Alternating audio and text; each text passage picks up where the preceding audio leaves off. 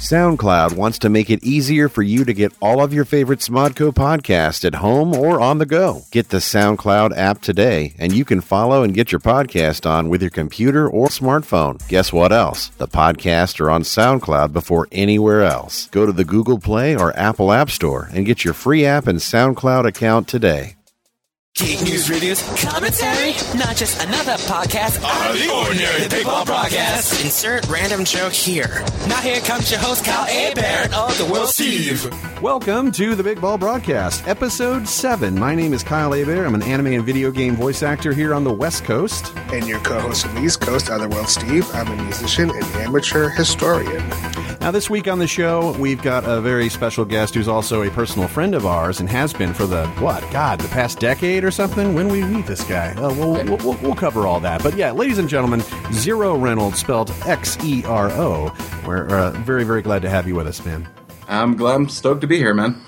So you have one of those business cards / resumes that not many people can wear. You are a coat of many colors, as it were. So let's go down the list of what the hell it is you do other than the blanket term artist. Yes. I'm professionally afflicted with creative ADD, former comic book artist, freelance illustrator, freelance writer, photographer, voice actor, musician, general composer, and purveyor of all things whimsical fun. All right, cool. Sony hacker too? No. Okay. No, but apparently that's a big gig these days. I might get in on the action. Nice. So, I think I met you probably before Steve, right? Or did we all meet at the same time? No, you met me before Steve, and then I got to meet Steve at a following con. Okay. Probably in Dallas, though, right? Yes. Anime Fest, my favorite con to attend ever. That would be the one.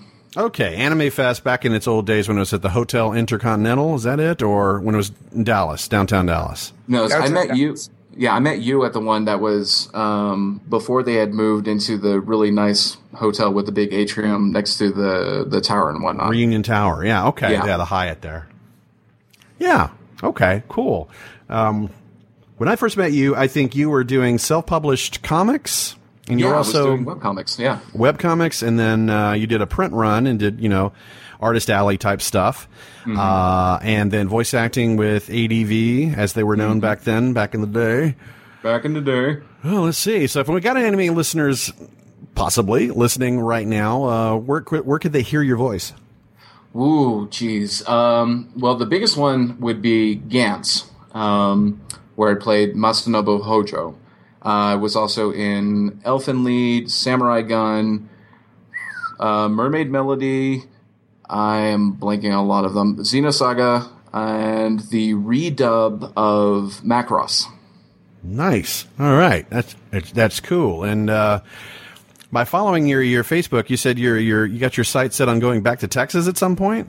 Yeah, we've actually been trying to get back down to Texas for a little while, and that's mostly just to be closer to family and friends and things like that. But it looks like things are lining up, at least with my wife's work, where they're willing to move us down there, so we don't have to foot the bill on that, which is pretty huge for us given our limited funds. Yes, so you are a struggling, starving artist in every sense of the word.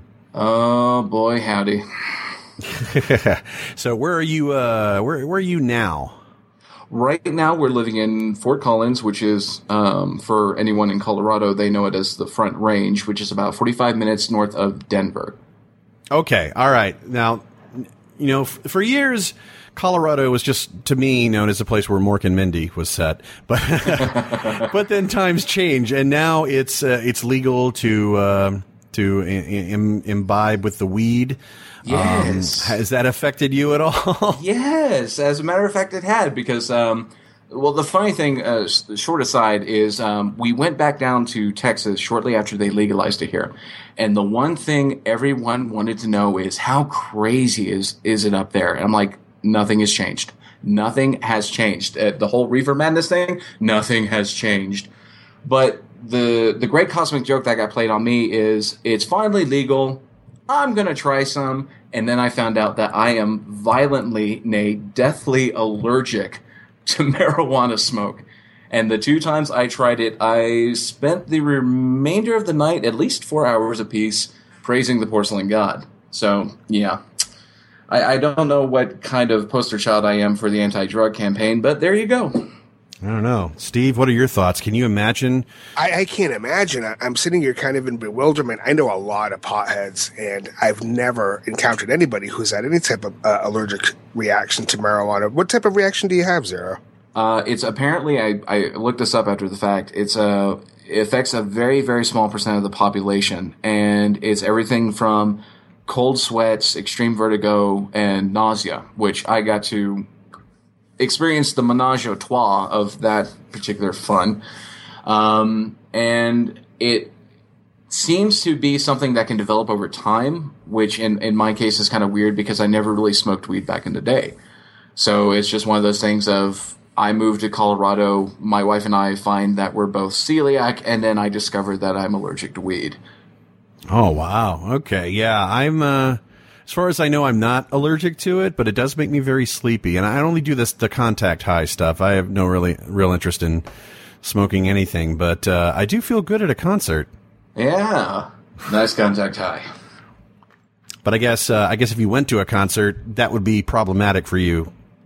It depends, really, because I've been around it, and it doesn't seem to really bother me. But it's the 2 times I tried actively smoking it myself that, okay, the fun's on. My body does not like this whatsoever.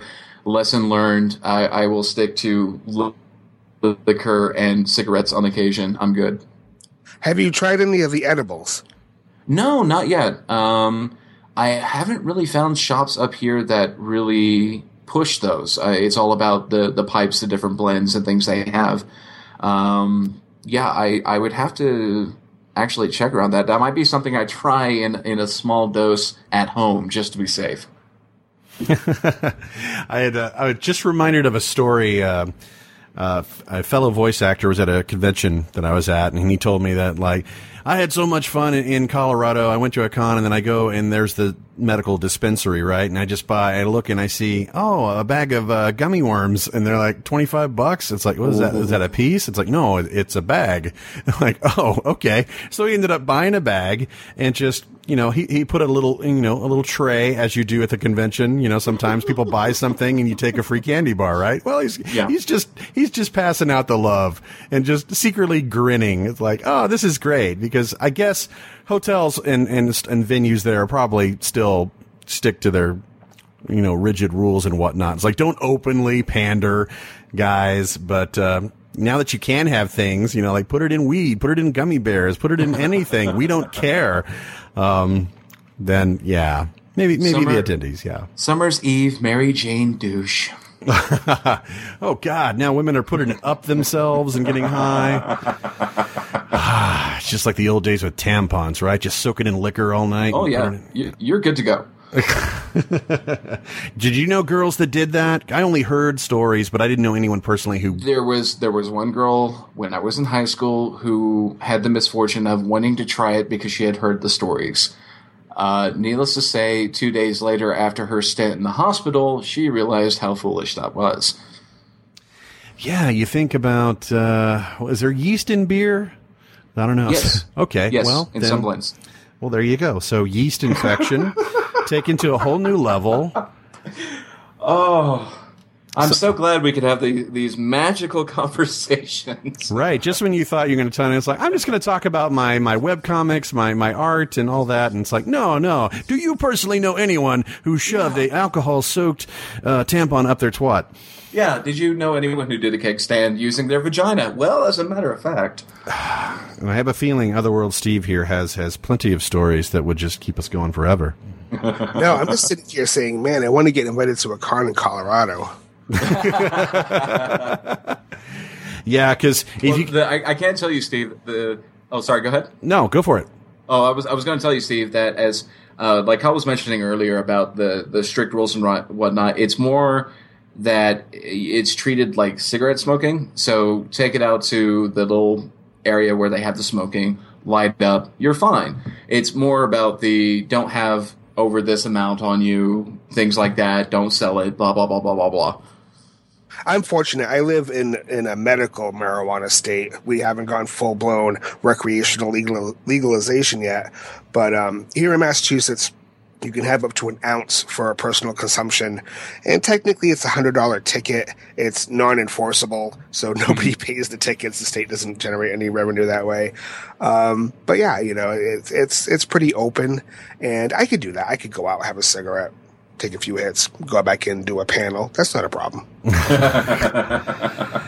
Now, Zero, I've known through the years that, you're a smoker. You've tried to quit. You fall off the wagon. You get back on and whatnot. Yes. What's your take on the e-cig stuff? Have you tried that? The vapes, all that stuff? I have, as a matter of fact. It seemed to work decently enough. We ran into the problem where we discovered that Katie has an allergic reaction to it, so she doesn't do it.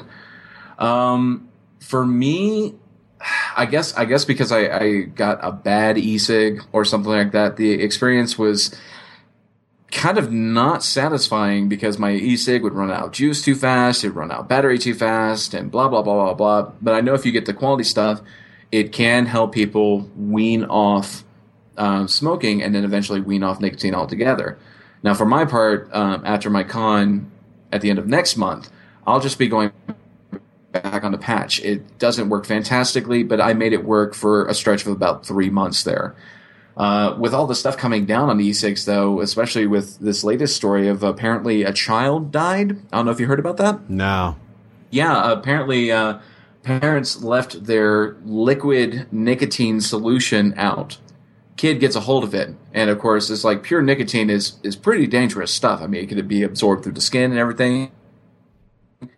It only takes a small amount to make a grown man sick.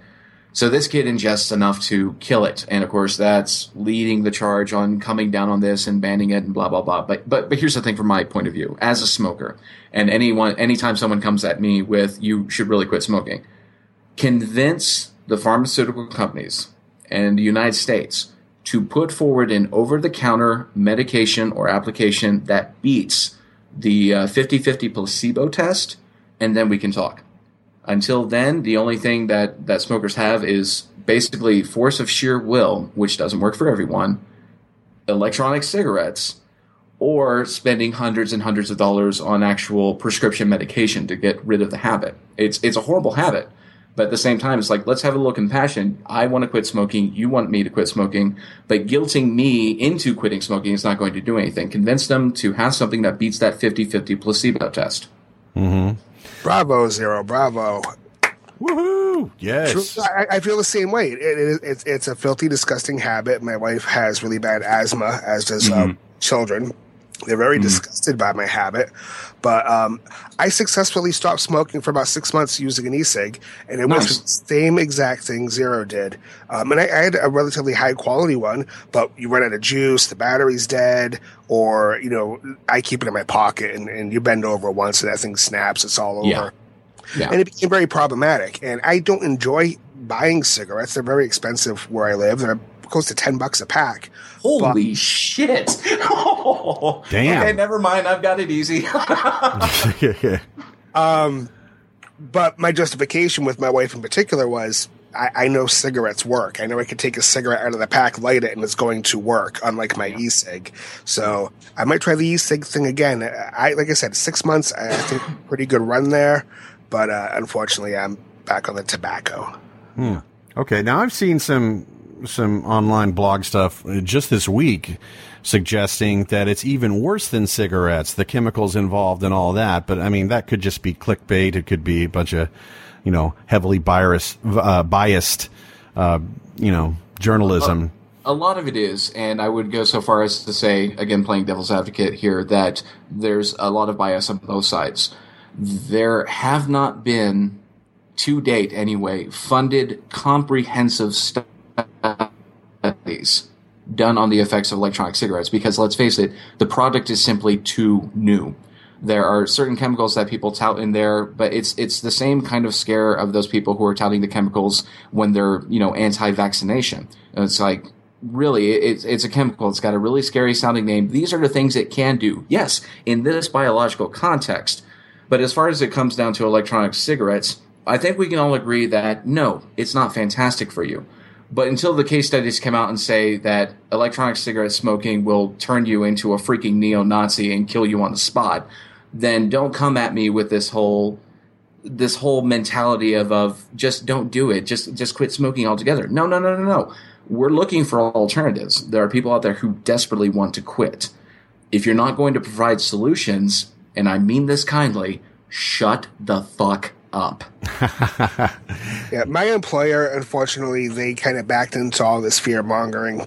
And because, like you said, there haven't been any really well-funded clinical studies, so they barred all e-cigs indoors. So for me, it was like, what the fuck's the difference if I'm going outside to puff my e-cig and going outside to have a cigarette? So that didn't really help me either in that regard. Yeah. Yeah, I mean, if it's water vapor, it's not like it's going to seep into the walls and the place is going to start stinking and it's be all wretched and whatnot. I know several people in my industry when I see them in the booth and they're puffing away in the booth, but oh shit, but you know, e-cig though. So but some of the businesses are like, no, we got to kowtow to the pressure and whatnot. It's like, but why? This is not the same thing. It's not like the smoke lingers and it's full of carcinogens and blah, blah, blah. Yeah. But there's, as usual with a lot of things, there is a lack of people taking the time to educate themselves on these particular issues. Perfect example is like here in Fort Collins, they have a statute saying that if you're going to be outside smoking in a public place, you must be at least 20 feet away from the entrance, which that's perfectly reasonable. But when we were living in the heart of Fort Collins, we're living in this little loft above a bakery, the only place I could really smoke was right outside on the corner, which was around the corner, and I would do my absolute best to stay out of the flow of traffic, try to blow my smoke away from people, et cetera, sundry. And I remember one day in particular, there was a woman who had to be at least, I want to say 30 yards away from me at a different restaurant, who then proceeds to come over and start chewing me out about secondhand smoke, what it's doing to her, blah, blah, blah, blah. And she wasn't expecting a smart-ass intellectual to start firing back at her when I calmly explained to her, one, it's 20 feet away from an entrance, not the building itself. 20 feet away from the building itself puts me out in the street. And number two, at that distance, at the level of parts per million that my smoke has when it reaches you, you have now just imbibed the same amount of nicotine that is concentrated in the skin of a tomato. So it's all about education and not buying into the clickbaiting nonsense and the hype, and it's like just take some time, triple source some things. And if you're not going to offer solutions beyond suck it up cupcake, particularly if you've never smoked before, please go away. Don't need your opinion here. Bookmark Snopes.com. Oh, yes. Good God. Snopes.com and PolitiFact.org. I swear to God, I have those ready anytime there's an election and the family starts sending emails. I guess it gets tougher nowadays because not only do you have The Onion, but you have all these other knockoff sites that are parody sites, but nowhere is it clearly defined that it is a parody site. So people will share it and post it as the truth, and this is deep, dark, serious, and dangerous. Wow. Every freaking day, my newsfeed is filled with this nonsense. I'm like, oh my God, take 5 minutes, please. I'm the asshole that takes the time to debunk those posts. I really do. God bless you. I'll do a little bit of research and then post my findings, and trying to convince people, just don't blindly repost, or share links to stories when you haven't checked that they're factual. That's one of those things that drives me up a freaking wall. You and me both. I see things like the headline will be something definitive like the original versions of the Star Wars trilogy are definitely coming. You click on it and it's like 2 sources say that Lucasfilm may possibly be. It's not an official announcement. It's like, wait a minute, clickbait. I read one yesterday that said, they found proof that King David and King Solomon really existed. And I thought, wow, this is interesting. So I'm going to read this. They found a portion of a seal, kind of like the old-fashioned wax seals, in an area where King David and Solomon's temple may have been. But I don't equate the fact that you found a part of a seal with that giving any validity to King Solomon and King David. That was clickbait. But here it is. It's a professional research paper done by like 4 PhDs, and the title was just so backwards. And you start reading the article, it's like, no, this isn't what this is about at all. Out of context. Happens all the time. My God, man. Freaking internet. Yeah. So what has the internet done for your art? In a positive way and in a negative way? In the positive way, there was a time there, especially when I was doing freelance illustration, where the internet was very, very giving in terms of the way I could reach a potential audience. Because up until I started really promoting online, the only place people could really see me was like PlayStation Magazine, or they might see me at a convention and then suddenly discover, hey, he does art too. So social media, up until a certain point, was huge. Just that ability to instantly connect not only with your existing audience, but with new audiences. Sharing, retweeting, reposting, all of that was fantastic.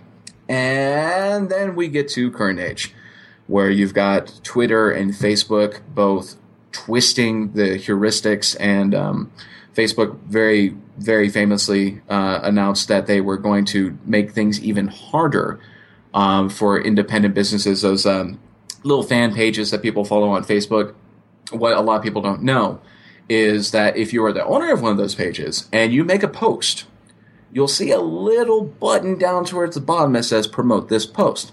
I wonder what that means. What it means is that if there are 500 people following your Facebook page, on a good day, maybe 120 of them will even see that post show up in their feed. For the rest of those followers, that post does not exist unless you are willing to pay for it to exist. And there are stories online of entrepreneurs of every stripe literally shelling out thousands of dollars a month just for the expressed purpose of making sure that the people who follow them can see what the hell they're posting. And you see the same thing on Twitter. You see promoted tweets. It's the same thing.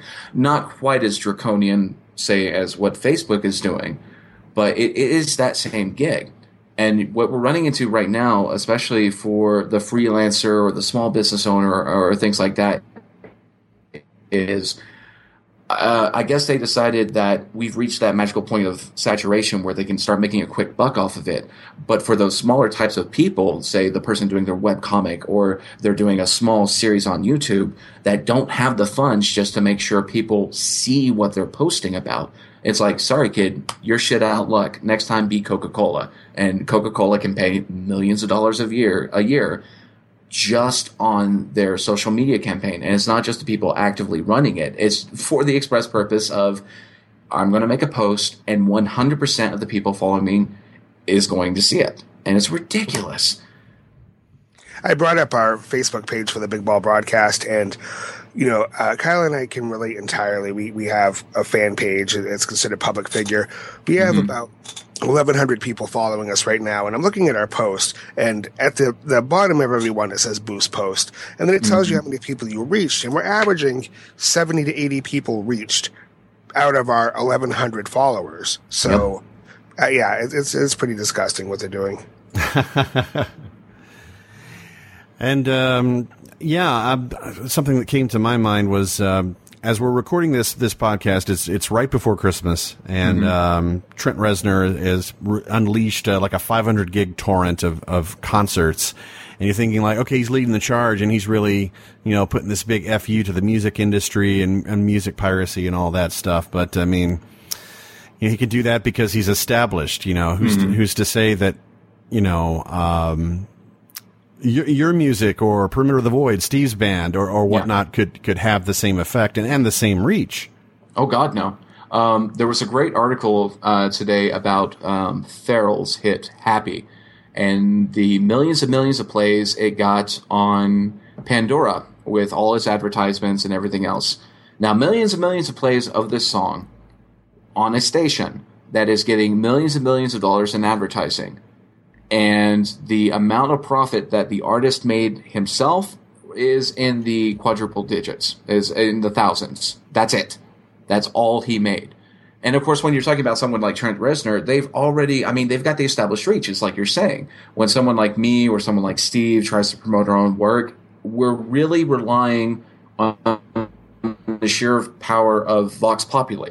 And that's not even a guaranteed anymore, because even those people who are kind enough to actually stop and take a moment to copy and paste a link or hit retweet or even hit like, it's not guaranteed that the rest of the people on their friends list are going to see it, because it's all about how the heuristics are so borked. And another artist friend of mine, Bob DeJesus, and I got into this conversation about it, where it seems that as each day passes, where social media grows more and more and more and more obstacles and impediments are being thrown in the way of the smaller and smaller artist. Basically, if you are not established, if you do not have the bank to bankroll this thing, if you're not part of a larger conglomerate concern, sorry, welcome to the new internet. We've gone from Web 2.0, which was user-defined, user-driven, user content created, to these companies coming in and saying, oh, cool, here's your price tag. Okay, now as a musician, Steve or yourself, it's like it seems like bands, if you want to monetize, you have to tour, because otherwise you pretty much have to give your music away, because album sales are a thing of the past, really. Yeah. How do you adjust to that model? I don't. Steve just says, logistically we can't tour. We're two people, I think it was said best recently to me. I wish I could remember the article, but it was back in the day, you would do the tour to promote your album. Nowadays, you're doing the album to promote your tour.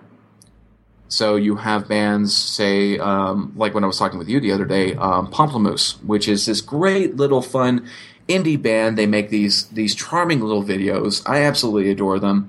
They recently posted up a exemplar lining out all the costs that they incurred for being able to go on tour. Now, mind you, this is a tour that their fans had been asking for. So they're like, okay, screw it, let's go. The caveat here is that the male member of the band is also a co-founder of Patreon. So, of course, he has his own Patreon thing for the band itself. After they posted this data sheet of their costs that they had incurred, they got ripped to shreds by online people. And it was the most myopic, just garbage that you could possibly... People saying things like, well, why the hell would you pay for a backup band? Or why the hell would you pay for your sound tech or your lighting? And I'm sitting there going, gee, I don't know, probably because those people are professionals and would like to fucking get paid for their skills too. Are you kidding me? And they tried to basically show transparency, and then they were vilified for it. It was like watching a locust swarm devour something beautiful. I mean, here you have in a world where we are retching over pop stars and the Justin Biebers and just raging against the corporate machine of audio.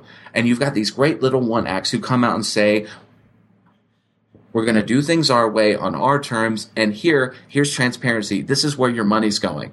And then you have these people chiming into them with a big fuck you. It's like, you can't win. You absolutely can't win unless you hit that big break. And that's the dichotomy there. If you're the busker on the street, you get total respect. And maybe the right person with the right video makes you viral and you go big. Or you're already established and you shilling something is not even blinked at. No one makes a comment about it. But if you fall right within that very, very large gray swath of not having made it but trying to make it on your own, you will be crucified. Mm-hmm. Absolutely crucified for the simple act of trying to promote your own work. And it is completely, absolutely the exact definition of fucking asinine. Mm-hmm. Yeah. Zero, tell me all about shameless self-promotion. Shameless self-promotion. This happened when my wife and I got to go see the Nutcracker live, which was fantastic. And it just so happened that my friends who took us to go see the Nutcracker have been cool enough to purchase 2 of my novels. I just set these things up on Lulu. People were asking for print. Here you go. They bought 2 copies. Now, up until this point, and this surprises some people, I had not seen a copy of it. I could not actually afford to go and buy my own book. And I'm talking even at the 50% off they give me, I just didn't have the money for it. So I'm finally holding this book in my hands. It's real, just a metric fuck ton of work and sleepless nights and all the rigmarole that writers out there can understand when I say that we go through hell to put this thing together. And I, small aside, I hate photos of myself. I genuinely do. But even I was happy enough at that moment to kind of pick up the book in front of my face and have Katie snap a photo of it. Mm-hmm. She snaps a photo of it. We get back home. I immediately post it to Twitter with no link to my book or advertisement or anything like that. It's just I'm sharing a happy moment because I'm happy and I want to share it with the people who follow me or who even remotely give a shit. And I'm immediately hit with a tweet of hashtag shameless advertising. And I kind of stopped. And Katie comes in and asks me what's wrong. And I'm sitting there glaring at the screen because I know the tweet was made in jest. But my problem was I've heard this kind of rhetoric and this mindset so often in the past decade of any of the work I do that it kind of set me off. And it was the straw that broke the camel's back, to use the overused metaphor. And I immediately launched into working on this next blog post, basically spelling out that, it's not shameless advertising, joking or not. And I hate that phrase and I reject it because that implies, at least on some level, that I, being the independent artist, or even if I was a part of something larger, should feel shame for promoting my work. Fuck that. I'm proud of the work I turned out. I worked damn hard on it. I worked my ass off to provide an entertaining yard for people, and they are enjoying it. And I'm trying to pay my bills based off of my creative skill set, which is really the dream. We all want to work and get paid doing what we love. And it just seems that there's this weird sickness that pervades the culture where the artist or the creative mind must stand alone from that. Where the moment you start promoting your own work, again, in between the spectrum of street busker and really famous pop star, if you're in that middle spectrum, you are held to a ridiculous standard that is the up is down, black is white, house of cards kind of methodology that says if you are promoting your own stuff, you are somehow cheapening the work. Fuck that. Fuck you. And what makes it even more sad is you and I both, Zero, we both kind of do the same thing where when we're working on a project, be it music or a book, we post updates and we do blogs and we say, hey, working on this, I'm in the mixing stage and that, or just banging out a chapter and I'm going to have some people look it over and do the editing.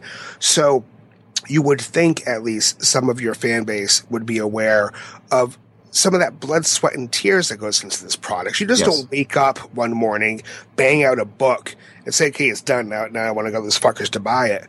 You're journaling the process of how much hard work this is, and the days you're just banging your head against your desk in frustration because you can't finish what you want to finish or whatever. And then people come out and they're like, well, that wasn't as good as I thought it would be, or in your case, to paraphrase, who were you to promote it now that it's done? Yeah. And it feels like a real stab to the heart because you've been so transparent with the process. Yeah. And it particularly, I had mentioned in the article that on my YouTube channel and all the little videos I've made and all the music I've put up, I have long since removed any and all YouTube advertising. And even though I went into the breakdown of how little money advertising really nets people on YouTube, unless you've got millions and millions of hits, we're talking about people who are knocking me for what they see as shamelessly promoting my work. Okay, whatever. And I find more often than not that these are the same types of people who will put up an entire album of someone else's music and slip under the radar, and they have an ad on it. They're getting money for someone else's work. Or in the case of, because YouTube, I love you, but your content ID system is fucked. You've got artists doing fantastic covers of video game music and whatnot. and they're getting hundreds of thousands, millions of hits a month. They advertise, they make a little side money on it. But I found that if you are smaller, much smaller, not pulling in as much ad revenue, they won't let you advertise. I had 4 different songs that were just straight covers of video game music that I got flagged for. When I'm sitting here going, okay, this guy who just covered the Halo theme has 10 million views on this and is making serious bank off the McDonald's ad you decide to slap on the front of this. And because my nerdcore rap song contained one reference to one lyric of another song, I get flagged because my views are only in the dozens. Okay, I see how this works. But then you're dealing with the people who are sending you hate mail, because I've gotten so much hate mail about this over the years, and it's ridiculous. It's like, why are you sending me hate mail for just promoting my stuff? Yes, I understand you saw it, and I think that's fantastic, particularly now. If you saw it, you were one of the lucky few. But you're not my only viewer. You're not my only follower. I'm pushing this stuff out because I have to work under the suspicion and under the aegis, if you will, of at least 80% of the people who follow me or follow my page on Facebook not seeing this. So yeah, you're going to see repeats. You're going to see me making 3 plugs a day for the exact same thing, because I have to work under that consideration of the majority of people I post to at a specific time are just not going to see it. But again, it's because we have this ass backwards from the word go view of creative work as, quote, not a real job. And that carries over into the whole thing of, unless you are the iconic starving artist, that you are this pristine atavistic image of suffering and creativity, the moment you try to bring money into it, or God forbid, ask for fair pay for the work you do, well then, you are just worthy of ridicule. You are worthy to be thrown to the lions, young Christian. It's almost as if they have to go through it themselves before they actually get it. Then they'll change their tune. Yeah. But this kind of segues into what I originally approached you for being a guest on the show is about. Oh, hey. We're covering it all. It's awesome. So, you're a very passionate individual, and you've been generating content on all mediums for well over a decade, and it's awesome. And hopefully this will help boost the signal and get you some sales and whatnot and commissions. So. But when you chime in on fan entitlement, when these people come at you and say dickish things like shameless self-promoter, or they feel that they can just pick apart everything that someone else has put their heart and soul into, granted on a corporate level in the case of Star Wars or whatnot. And, you kind of lead the charge, and it kind of sounded like what the Podfather himself here, on the host of the network here, Kevin Smith, says. If you think you can do better, then go out there and do it. Go create something. And, for good or for bad, at least you own it. It's your baby, and your vision gets out there. If you truly think that Michael Bay is destroying your childhood, which I think that is the most cliche thing in the world. It's like, no, what you grew up on is not erased because Michael Bay made a big screen version of the movie. Mm-hmm. So yeah, I wanted you to kind of speak to that, because I thought your blog article was excellent. Oh, thank you. Small aside leading into that, I forgot to tell you, I actually got 2 pieces of hate mail, specifically because of that article. The first one was the oh so eloquent "you suck" and nothing more. Fantastic. The second one was because I had the temerity to mention Gamergate in anything but a positive, glowing light. And I'm like, thank you for proving my point. Wow. Yeah. We actually had this conversation a few years ago when we were talking about some of the horror stories of fans at anime conventions, the ones that absolutely hate dub actors and hold us accountable for, quote, ruining their favorite show. And some of the horrible things we've seen at cons.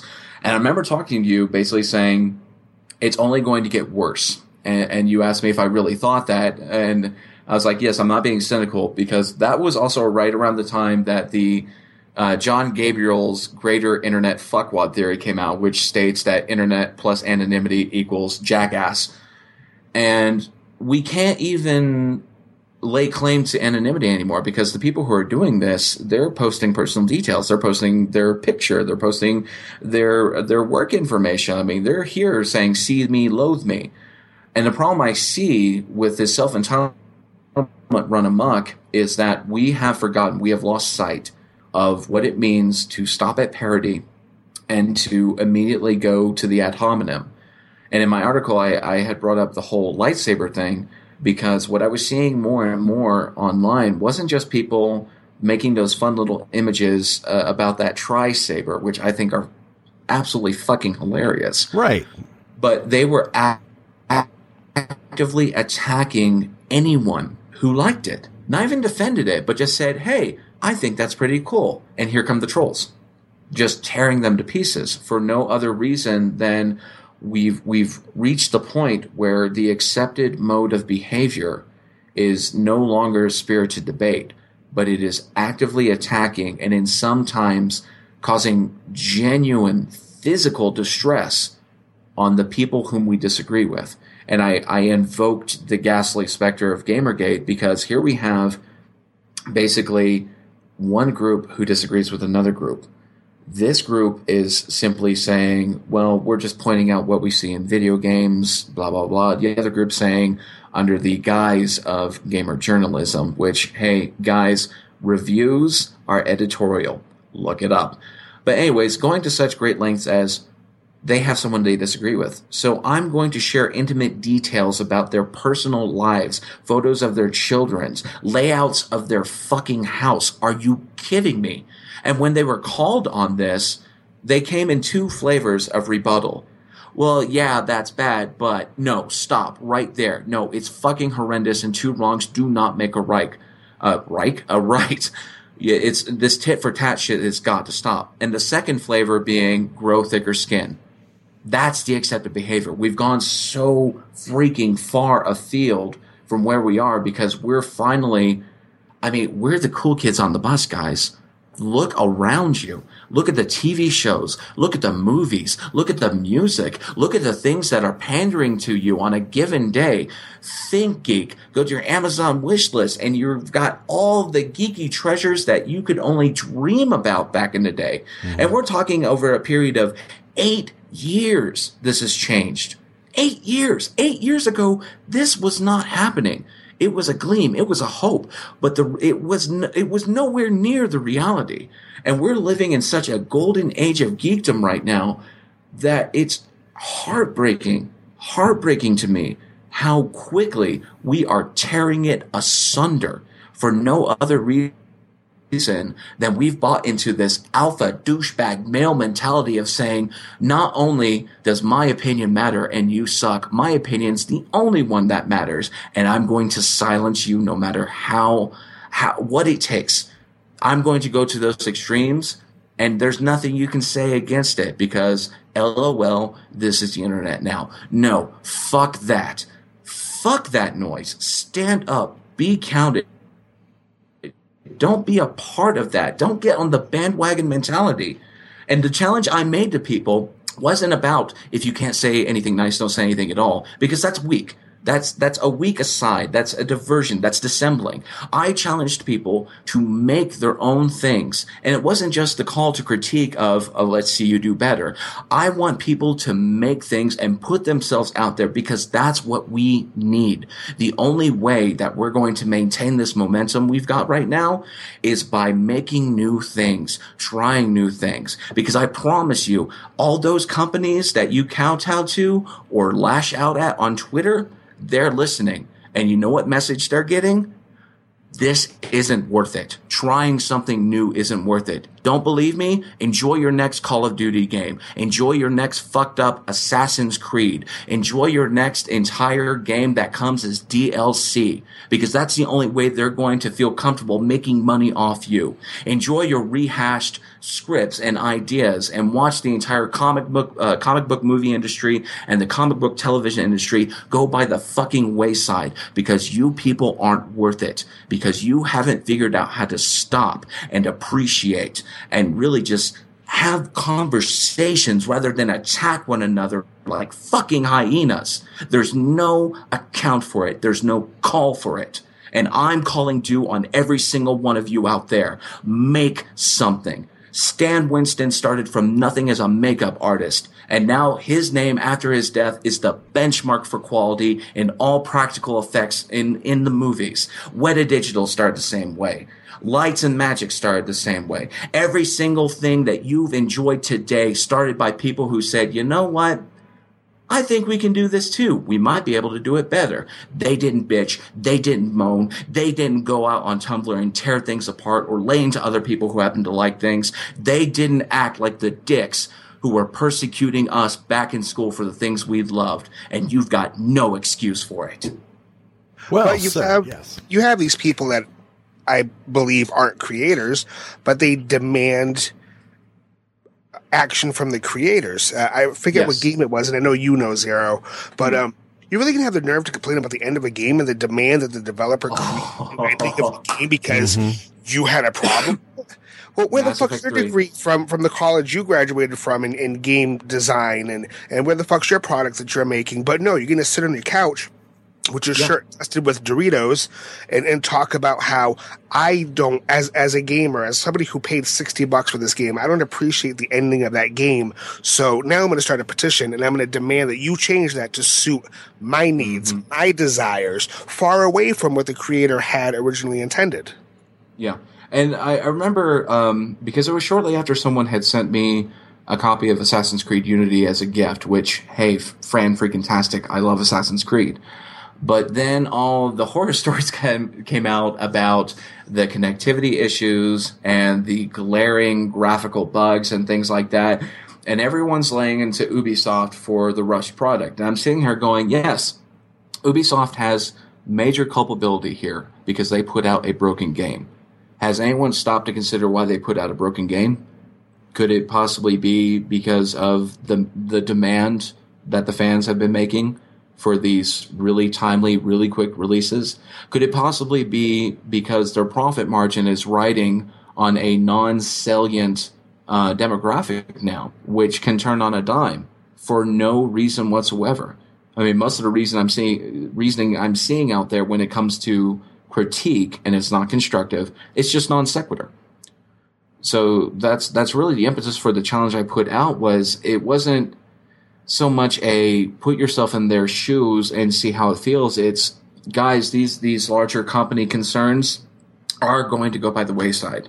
They're going to one day come to the well that we've all been drawing from, and they're going to realize it's not worth refilling. So the only people who are going to carry us through, because we are the curators of our own culture, is really if we step up and start making things. You don't like the new DC-52? Fantastic. I don't like it either. Have you tried writing comics? Why don't you try a webcomic? You don't want to go that route? Well, why don't you put together a portfolio, go to these comic conventions, and pitch your idea? Even if you don't get on with the big guys, there's plenty of indie publishers out there who will be like, hey, that's a pretty good idea, and you never know where it goes from there. And that's it. It's just putting aside the hate and the anonymity, and even if you don't make something, at least taking time to lift someone up. Be a true fan. And I know Kyle and Steve will both fervently agree with me on this, that a true fan is someone who actively supports what they are a fan of. And if you can't make it yourself, then be a true fan. Take the time to retweet, to share, to like, to repost the video, to share it on your social media. Because as an independent creative person myself, I can tell you that is the best thing that you can do to promote the work and ensure that we make more stuff.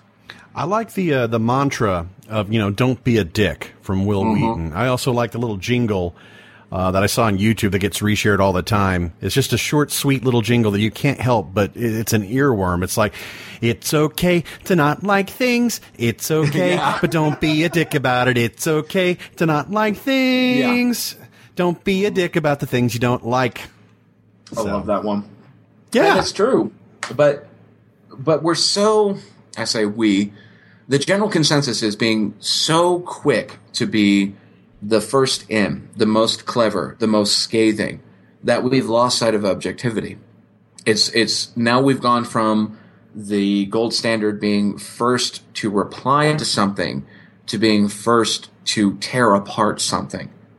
And now we're going to such horrific lengths. I mean, how many stories have we heard in the past 2 years alone of geeky fans who were fans of just this one little niche thing that got bullied into suicide because of it, because trolls didn't care, because people didn't stop and think about the person on the other end of that commentary.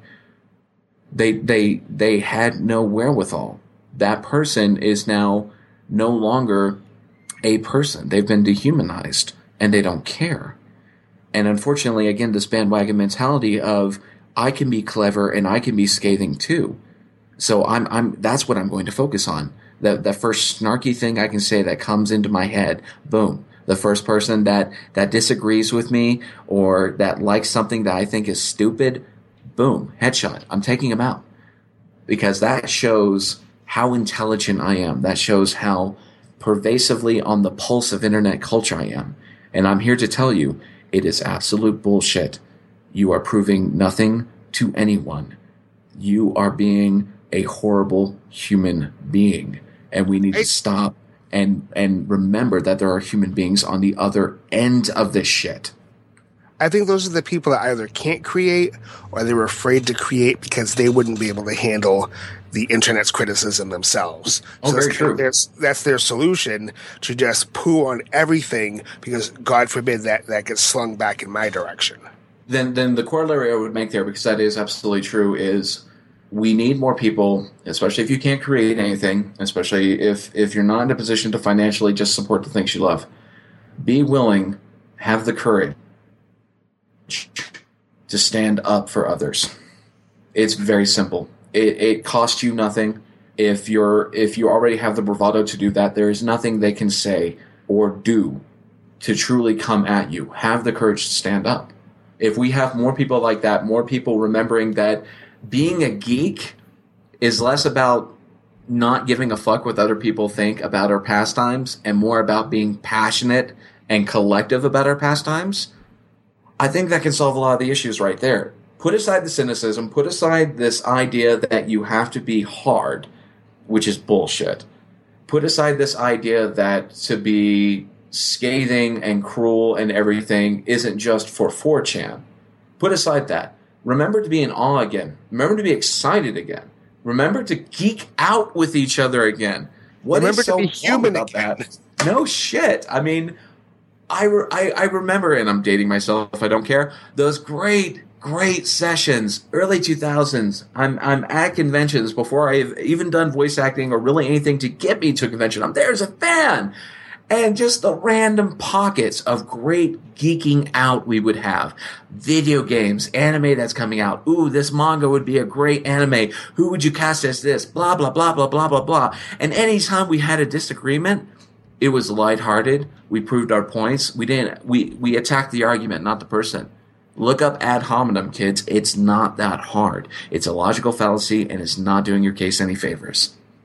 Yeah. I have 2 young children, 2 boys, they're 4 and 7. And I tell them just about on a daily basis, do what you love, and I will back you 100%. It doesn't matter if I enjoy it or if I agree with it, as long as it's nothing harmful, But if they're willing to take that emotional chance, because let's admit it, anytime we do something, the 3 of us, you create music, books, voice acting, you're putting yourself out there emotionally. You're setting yourself up for an attack. Yeah. So I tell my kids, I will support you 100%. You don't have to worry about what other people or what the internet has to say, but I want you to not lose sight of that, because people get scared, they get bullied, and they become very withdrawn very quickly. And then there goes all that creativity. There was a beautiful webcomic, and I know Kevin Smith has shared it at one point. I don't know where it originated. And it showed the difference of this is what happens when you encourage a child, and it goes on for like 15 pages, and then it shows you what happens when you discourage a child, and it's literally 2 panels, and it's just that kid giving up, saying fuck it, it's not worth it. Yeah, I think everybody should have to look at that, and everybody should have to read that and get a little bit of understanding of what it's like to put yourself out there when you're being creative and you're putting your heart and your soul out there. I think people miss that part. Like I said, you didn't wake up this morning and write a book. Yeah. It doesn't happen like that. No, God, no. I wish. Jesus, that'd make my life easier. Right. There's a vulnerability when you put yourself out there, but it is soul satisfaction. You know, when you have a labor of love, blood, sweat, tears, you take and you create, and of course you want it to be accepted, and you know, you don't want haters to come, but you just accept it. There's going to be the internet mob, no matter what you put out there.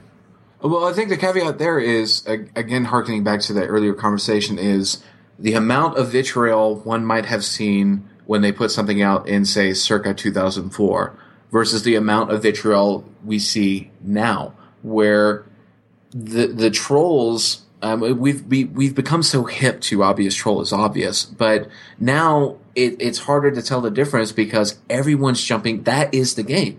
That seems to be, it's the going craze. How quickly can we tear this down? No matter how much love or effort or anything is put into it, that gets thrown out the window. Who cares? Let's see who can make the most peppy, snappy comments on this particular video or this particular piece of music to tear this person down.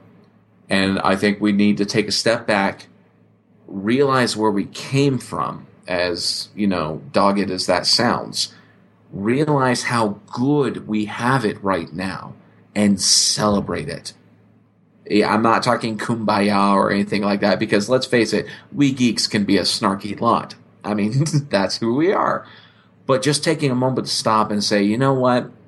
I think I can stop at the Photoshop image of this particular scene, and there's suddenly a dick in his mouth now, and that's hilarious. I don't need to actively wage a campaign on social media, hashtag SJWs suck and everything else. I don't need to. I've had my funny.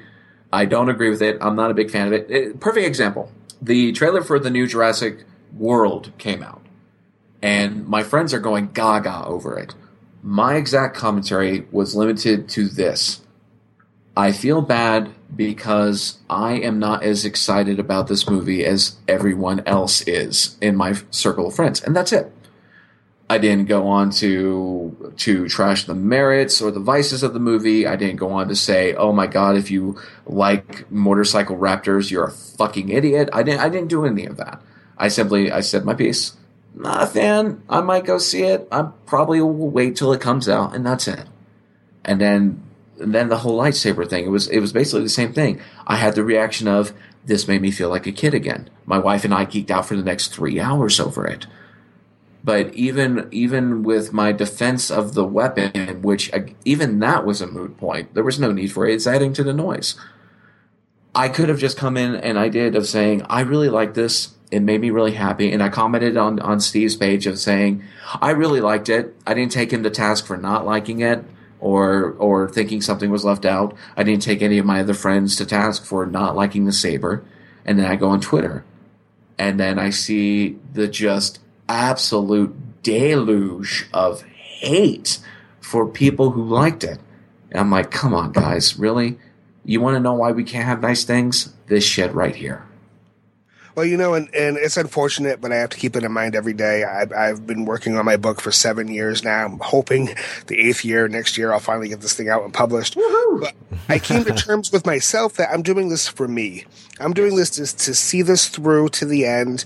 And if I sell a dozen books when it's published, I'll be happy. I can deal with that because my goal is to make me happy. The same thing with Perimeter of the Void. When my brother-in-law and I get together and we record, we're doing what makes us happy. And it's kind of like, hey, if you jump on board and you dig it, awesome. But if you don't, we're still happy. We're happy we came together. We put the time in. We created something we enjoy. So I have a thicker skin. I agree with what you're saying, Zero. People shouldn't have to have that thicker skin to get through it. But I think as long as your intentions are in the right place, it helps you kind of get through it a little bit easier. Oh, absolutely. Absolutely. And Lord knows I've certainly developed a thicker skin over the years. I mean, you have to. But it's now we're entering the phase of you almost have to instantly come into it with that thicker skin. Like you have to have, you better fucking armor up, Tony Stark, because it's going to get bad. Mm-hmm. Let's talk about some good before we wrap up. Oh shit! Yeah, sorry, we cut you off there, but I want to know, what are you doing, and where can I purchase what you're doing? Okay, well, first off, I've got my first novel, The Rime of the Golden Aegis, which is a steampunk fantasy set in an original world. And you can find that at lulu.com. That's the print version. Or if you're more the tablet reader type, you can find it at smashwords.com, where I also have my 2 other novellas set in the exact same universe, Tales of Calliope, The Falworth Papers, and Tales of Calliope, Tuning the Orchestra. The book I'm working on now, which I will be shopping out to publishers, is a novelization of the work I started well over 10 years ago called Sword Waltzer, which, if anyone remembers that long ago webcomic, is my original epic fantasy. As far as where you might see me coming up, next month, at the end of next month, January 30th through February 1st, I will be at OhioCon, and really stoked to be there.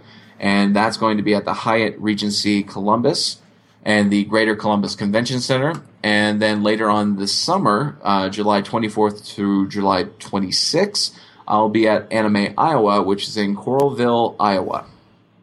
All right, excellent. And, of course, we'll have all the links on the show notes for people to find Zero Reynolds in print, ebooks, your SoundCloud page, you need to find your tunes and all that stuff, your website, your blog, all that fun stuff will be on our show notes. So check it out on our Smodcast page. Zero, thanks for taking the time today. It's been awesome hearing your viewpoints. Oh, thank you so much for having me. It was a pleasure. Awesome sauce. Well, okay, that is another episode of the Big Ball Broadcast in the can. We'll do it next time. So, until then, this is Kyle Hebert. And this is Otherworld Steve. See y'all. Special thanks to Will Wilkins and Jason Peer. Music heard in this podcast provided by Perimeter of the Void. Follow the Big Ball Broadcast on Twitter at BBBroadcast and email thebigballbroadcast@gmail.com.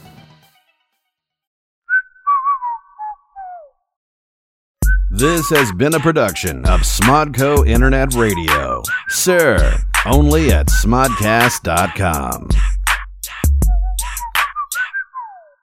SmodPods continue to pack live shows in 2015. Don't miss Kevin Ralph for Hollywood Babylon at the Hollywood Improv every Friday. Kevin Andy makes Minds Mighty with Edumacation at the Ice House in Pasadena on January 31st. Looking ahead to February, Jason Mewes hits Wizard World Madison Comic-Con, February 6th through 8th. Ice House in Pasadena hosts Jay and Silent Bob Get Old on the 28th. Kev goes solo at the Tempe Improv on March 14th, followed with Jay and Bob Get Old. Y. Bry heads to Florida in April. Fort Lauderdale Improv on April 17th, Palm Beach Improv on the 18th, and Orlando Improv on the 19th. Kev does an evening with in Fort Lauderdale as well on the 17th, and then West Palm Beach on the 18th. Cough up a little cash to see your favorite purveyors of free funny on Sir as they hit the road, coming soon to a con or comedy club near you. Tickets for these and all Smodco shows are at csmod.com.